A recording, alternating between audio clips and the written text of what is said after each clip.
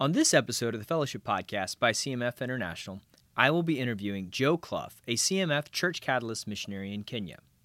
Joe and I will be talking about disciple-making movements, which are often referred to as DMMs.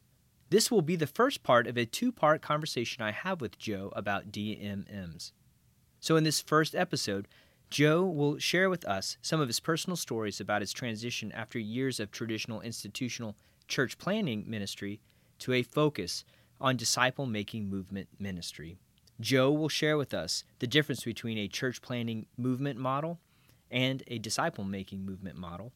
And he's going to share with us the key principles behind DMMs and how he is, in his own ministry, focusing on starting disciple-making movements. I'm your host, Jake Moore. Welcome to the Fellowship.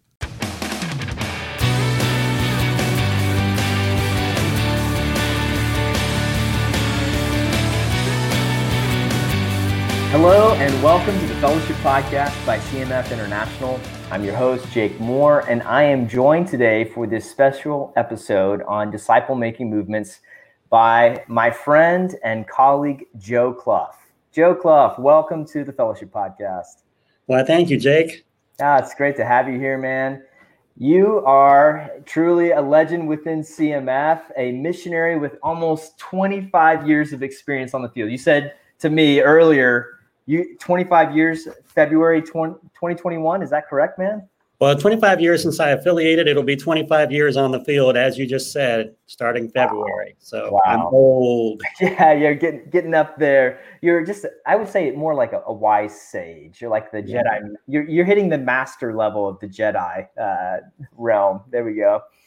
Man, 25 years of ministry with Christian Missionary Fellowship, but serving in one specific country. And so I'd love to ask a little bit about your background, what those 25 years of ministry have looked like, and what your family's been up to in Kenya, of all places, for the last 25 years. And my hope is that as we're hearing a little bit more about your story, that you can set the stage for us to talk then further about disciple-making movements and Discovery Bible studies. So tell us a little bit about your family and about your ministry over these last 25 years in Kenya.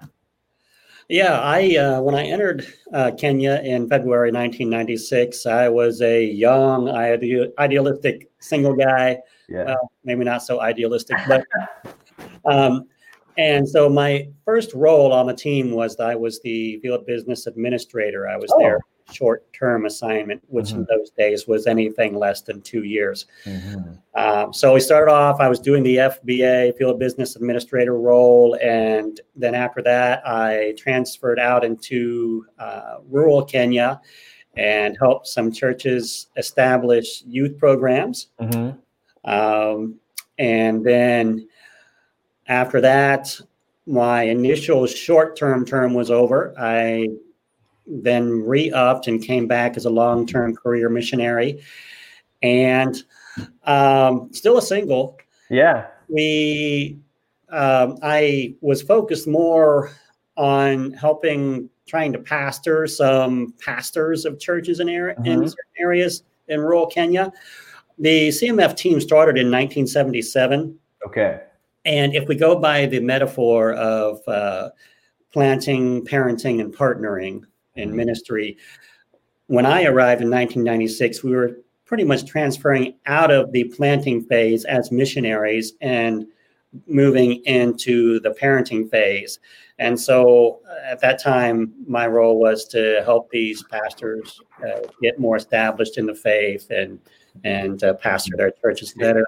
You say you saw yourself as a pastor to the pastors in a lot of ways. Yeah, and then we began to shift from the parenting phase into the partnering phase with these churches. And so my role shifted as well. And I worked with a number of the leaders to legitimize the church structures, meet all the government requirements, all of those things. Yeah. And in the midst of all that, I'd been on the field for 11, 12 years. I was made aware of a lovely lass working in the CMF office by the name of Kim Beek, and she, her boss at the time, Jeff Pruce, go Jeff. Yeah. He said that we needed to get together. The problem was at the time that he told me this, we were on Mount Kilimanjaro. So I'm like, dude, seriously? No, he's having a mountaintop experience and telling you about Canada. Right. You got to make it down the mountain first, dude, before I can even think about it. That's right. And so shortly thereafter, this was 2005, I went on furlough, and Jeff, together with David Giles, conspired to make sure that Kim and I had multiple meetings while on furlough. Perfect. Love was in the air. And so then we got married in 2007. Okay. And I've been ministering with Kim since that time in Kenya. We have 2 children, Sophia, who's 10, and Theo, who's 8, who also are a part of our ministry as well. They're 2 of our really cool prayer partners in the work. Yeah.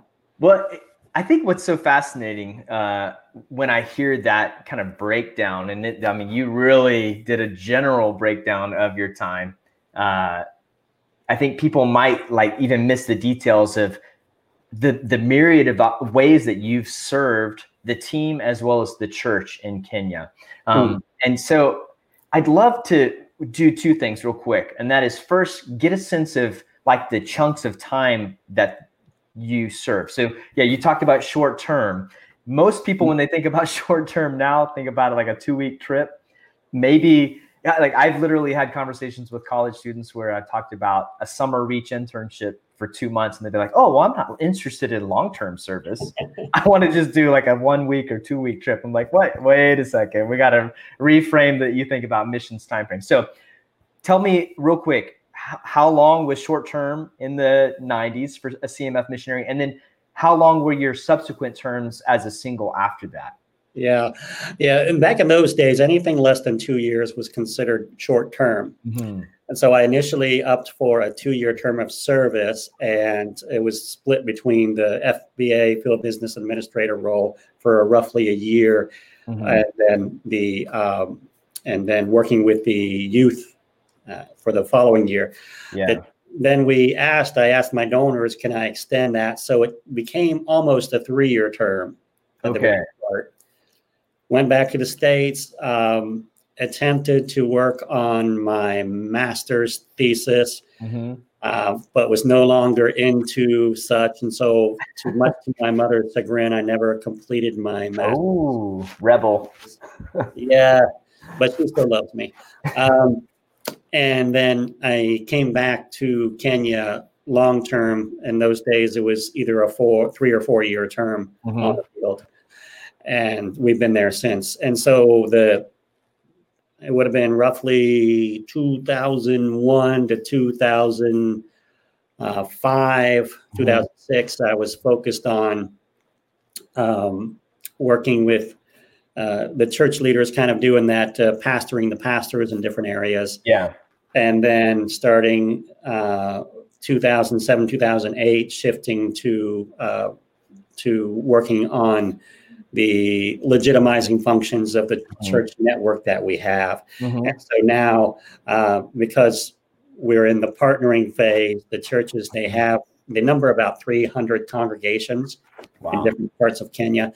And they're called Community Christian Church, or CCC. They have their own government registration, and they maintain and take care of all of their own day-to-day functions in the church. And we now partner with them as a CMF team. So that focus lasted all the way up until about 2015 is when I made the shift from working alongside the CCC churches exclusively to now focusing on DMM. And as a missionary, how can we reach the lost that way? Okay, well, that's a great transition for us for sure. I wanted to ask real quick, did you see young men and young women that were a part of your youth program in those early days follow through into your pastoring of pastors? Were any of them, some of those pastors, a part of your youth group, your youth work at the time? Or being there for 25 years, I'm sure you've seen life transitions for a number of different people. Yeah, we were really blessed when I walked into the youth ministry, kind of setting up youth program role. There were already some key, awesome young people who were involved, and those people and we kind of came of age together. So even today, we still work together. They are leaders in the church who are now handing off leadership to those who are following. And we get together and we kind of laugh and we compare, how the male pattern baldness is coming along for each one of us and that kind of thing. Yeah. We're still there and we're still doing it. And I love it. They help to make me who I am. Yeah, that's really neat. It's an iron sharpens iron type situation in a lot of ways. That's really a true blessing that you've been able to see that and see them come up in the faith as well as come up through leadership in the church. That's really neat. So you're in a phase now where you've moved, like you said, out of the partnering piece and are focusing, maybe we should say not necessarily moved away from partnering, but partnering on a greater scale. And it's through this idea of disciple-making movements. We're going to be throwing the acronym around DMM quite a bit. For someone that's listening to the podcast that maybe is not familiar with the term disciple-making movements, or maybe for someone that has heard the term, but not real familiar with what it means, could you unpack that for us in some layman's terms? Like, what is a disciple-making movement? Let's start there. What is it? What are we talking about when we say that? Yeah. The way I define it is that I divide it into 4 categories. I say it is prayer-saturated, Holy Spirit-led, obedience-based, reproductive disciple-making strategy. So those 4. And really, it's the history of it all began a little over 30 years ago. A number of missionaries, Southern Baptist missionaries with the Southern Baptist International Mission Board, were working in various parts of the world. And a number of them, they were using what was in those days called CPM, Church Planting Movement Strategies. And a number of them, they would have in their work, they would have what a crisis of ministry, not a crisis of faith, but a crisis of ministry where you just hit the wall and you say, okay, Lord, what am I doing? And so they were driven back to the scriptures. And they would start by asking, Lord, what did you do? And they would go through the Gospels. They would go through Acts. They would go through the epistles and actually use the commands of Christ and the apostolic model as normative to say, this is how we want to try to get the gospel into these communities. And so it was known as Church Planting Movement, or CPM, up until the mid-aughts. And they were having a great success in different parts of the world. And this was all the reproductive, disciple-making, obedience-based, Holy Spirit-led, prayer-saturated, boom, all there. And then in the mid-aughts, one of the key practitioners, David Watson, was working at this point with a group called City Teams. And they started seeing these movements in West Africa amongst the Muslims. And they wanted to differentiate a little bit what they were about, because they decided, hey, our focus as outsiders is not to go in and plant a church. It needs to be contextualized. Rather, let's focus on making disciples and then let those indigenous disciples form the church in a contextualized way according to the scriptures. And so it began to shift from CPM, church planting movements, to DMM, disciple making movements, roughly in the mid-aughts. And so there's another layer of complexity when we use the lingo. And we had all of these other missionaries who were doing the CPM work, and they gave their work various titles as well. And so you have DMM as kind of an umbrella term, disciple-making movements. But then you also have DMM as kind of what David Watson and City Teams focused on, as opposed to T4T and 4 fields and all of these other methodologies that the other CMF, as the CPM practitioners used. Okay. So the lingo is a little bit confusing because we have DMM Watson and we also have DMM as an umbrella term. Okay. And so trying to get those two clear. Yeah, no, that's helpful.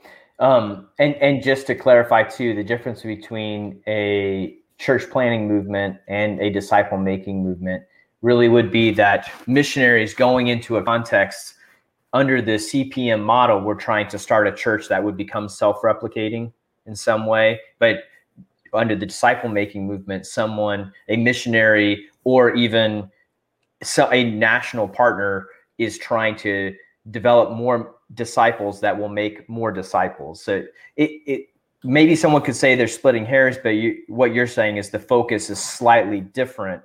And that you're trying to not say we're not establishing, like an organization. We're establishing relational based ministry with people. Would that be the way to divide the two a little bit? Yeah, if we go by the two designations, let's call one CPM and one DMM. DMM David Watson. Yeah, city teams, and all of them, of course, want to see bunches of churches all over the world. Sure. The CPM model, you're basically focusing on small house churches, and they've seen great fruit. And DMM, we're going to focus first on making the disciples, and those disciples will then plant the church. And so what the DMM Watson model does is it says, we're going to start with lost people and slowly disciple them into the faith, and then a church forms. Whereas the CPMers are using kind of what we would more traditionally say as evangelistic methods, going in and presenting the gospel, getting an immediate decision, and then because you've got an immediate conversion, you're gathering a group of believers, and boom, that's a church right from the outset. Gotcha. So when does the church form in the two models? But really, we don't want to get caught up on that because there's so much overlap, and everyone, as they contextualizes the movement and efforts in their areas, they're really borrowing from the different strategies. Yeah. I always told people, talking about my own ministry in Ethiopia, they'd be like, oh, how did you come up with this idea? Or how did you come up with that idea? And I always said, I think the mark of a good missionary is when they beg, borrow, and steal ideas from other people. Yes. And so I had zero original ideas. I just repackaged them from different people that I looked up to or read what they were doing and tried it myself. So it sounds pretty familiar.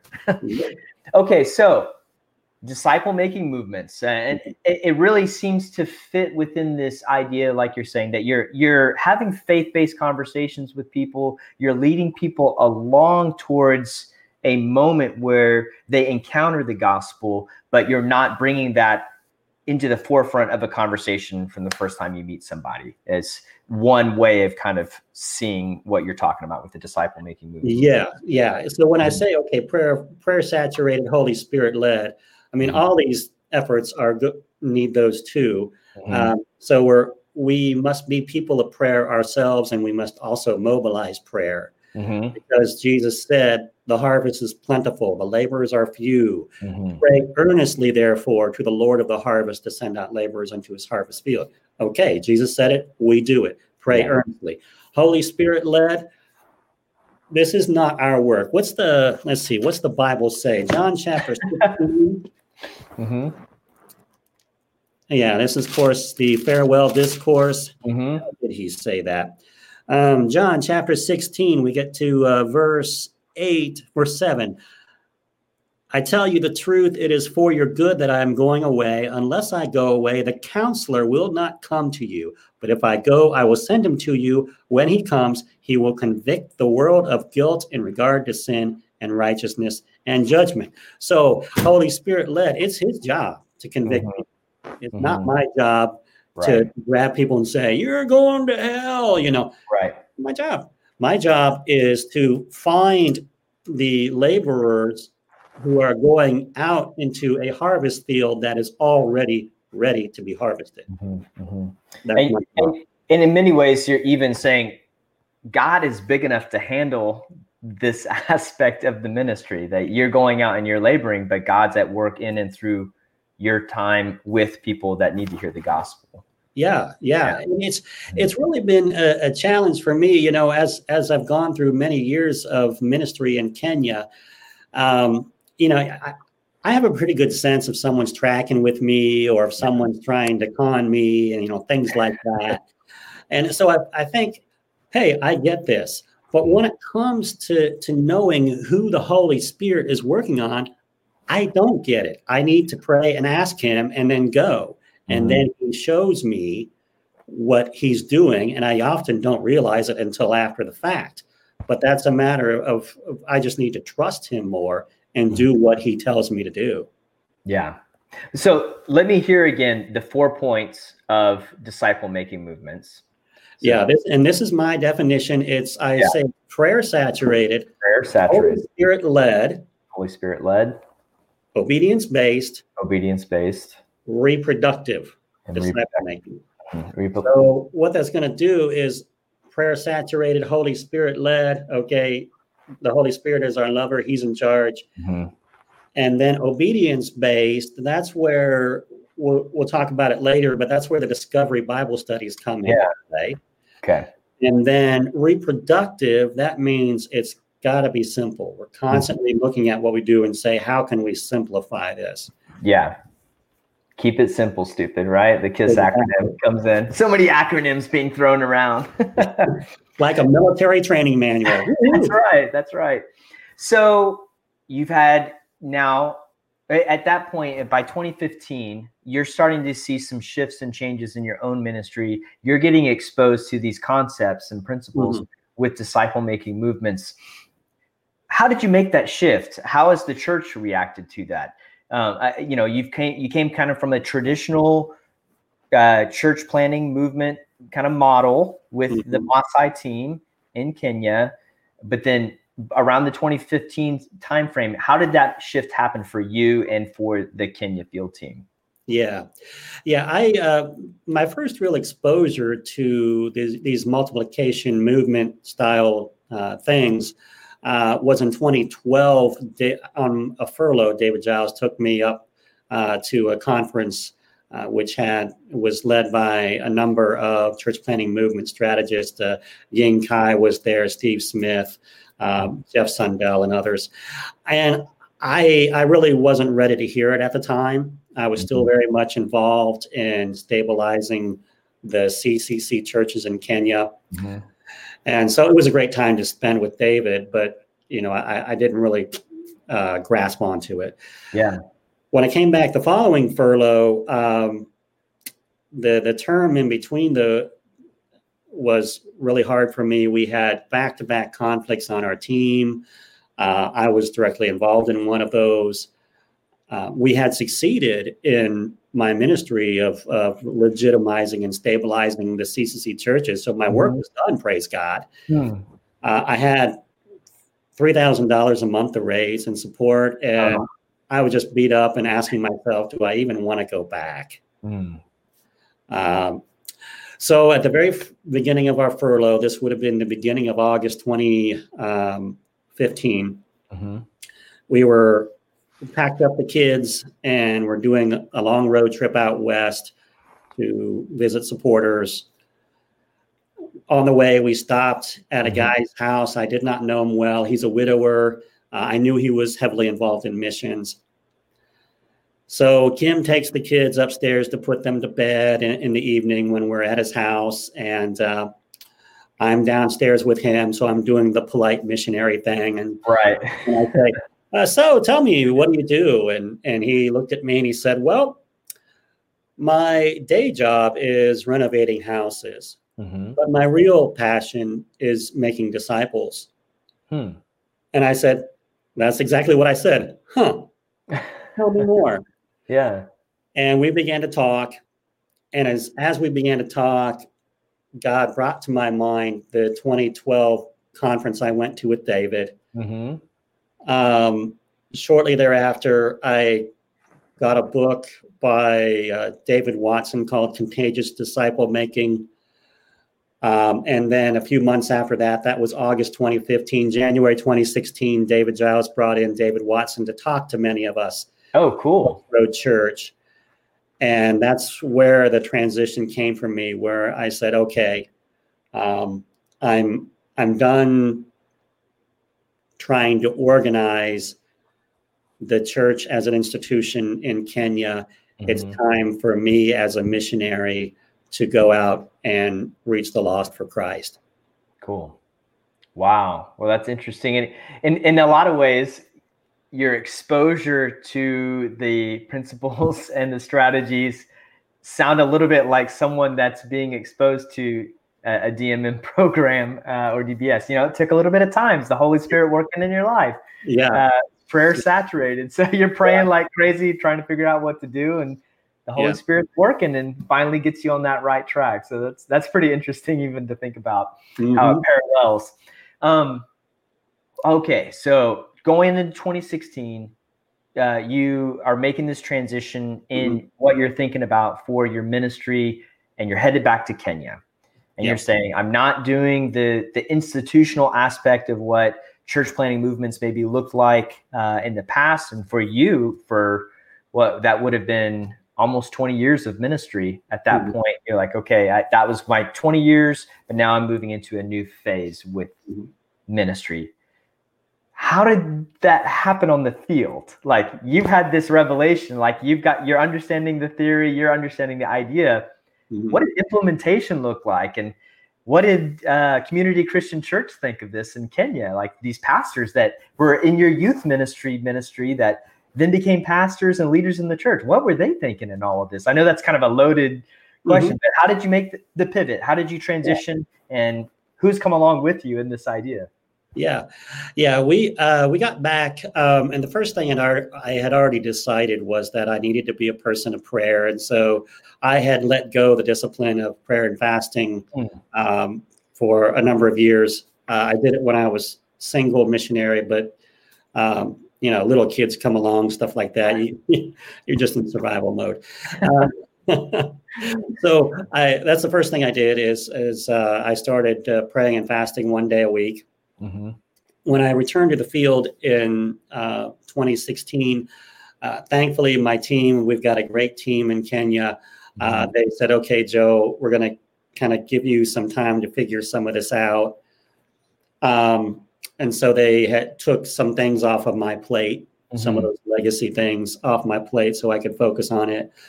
The CCC churches, the leaders came to me and they said, hey, Joe, we want to start our own mission agency, which is great. I mean, isn't that cool? Yeah. And I said, well, that's fine. I'm willing to help you out, provided that we do it differently. And so they didn't want to just replicate CMF Kenya, like you didn't want to just make the same model. Because there's such a high level of organization and funding needed to keep what we do as CMF going that we cannot replicate in Kenya. So the CCC church has said, here are 8 guys. They gave me a committee and said, you work with these 8 guys. And so I said, okay, fine. And so we brought in, there's another organization in Kenya. It's a Kenyan ministry that does DMM. They're Kenyans. Brought one of the guys. We had a conference, a seminar with these 8 people from CCC that I'd known for years, myself, a few others, and this Kenyan DMM practitioner. We went through it. I could tell that it went right over the heads of most of those 8 guys. Yeah. We had some follow-up meetings, kept talking about it. And what ended up happening, which didn't surprise me at all, because all 8 of those guys are leaders in the conventional institutional church. They're all busy. They're great guys, but they've got their plates full. What we did partway through is we said, okay, we're going to model multiplication. So I want each of you guys to go back to your home areas before our next meeting and bring a disciple next time. Okay. your own disciple that you're making. So they did. So we went from 8 to 16. Right. And out of those disciples who are younger guys, not as established in the leadership, kind of more on the fringe, out of those, I have 3 guys who are going together with me. Okay. So they're the second tier. They're like, if we were to make it a biblical example, there's the Pauls and then there's the Timothys, and these are right that we're talking about. So I'm working with the Timothys because in this case, the Pauls are already leaders in the institutional church. They're already pastors. They're too busy. It's not part of who they are. Yeah. Let them go. God love them. God bless you. Now, but because those initial leaders, those initial 8 were exposed to all of this, we have them as advocates. Yeah, that's huge. Even though they're not, involved directly. Yeah.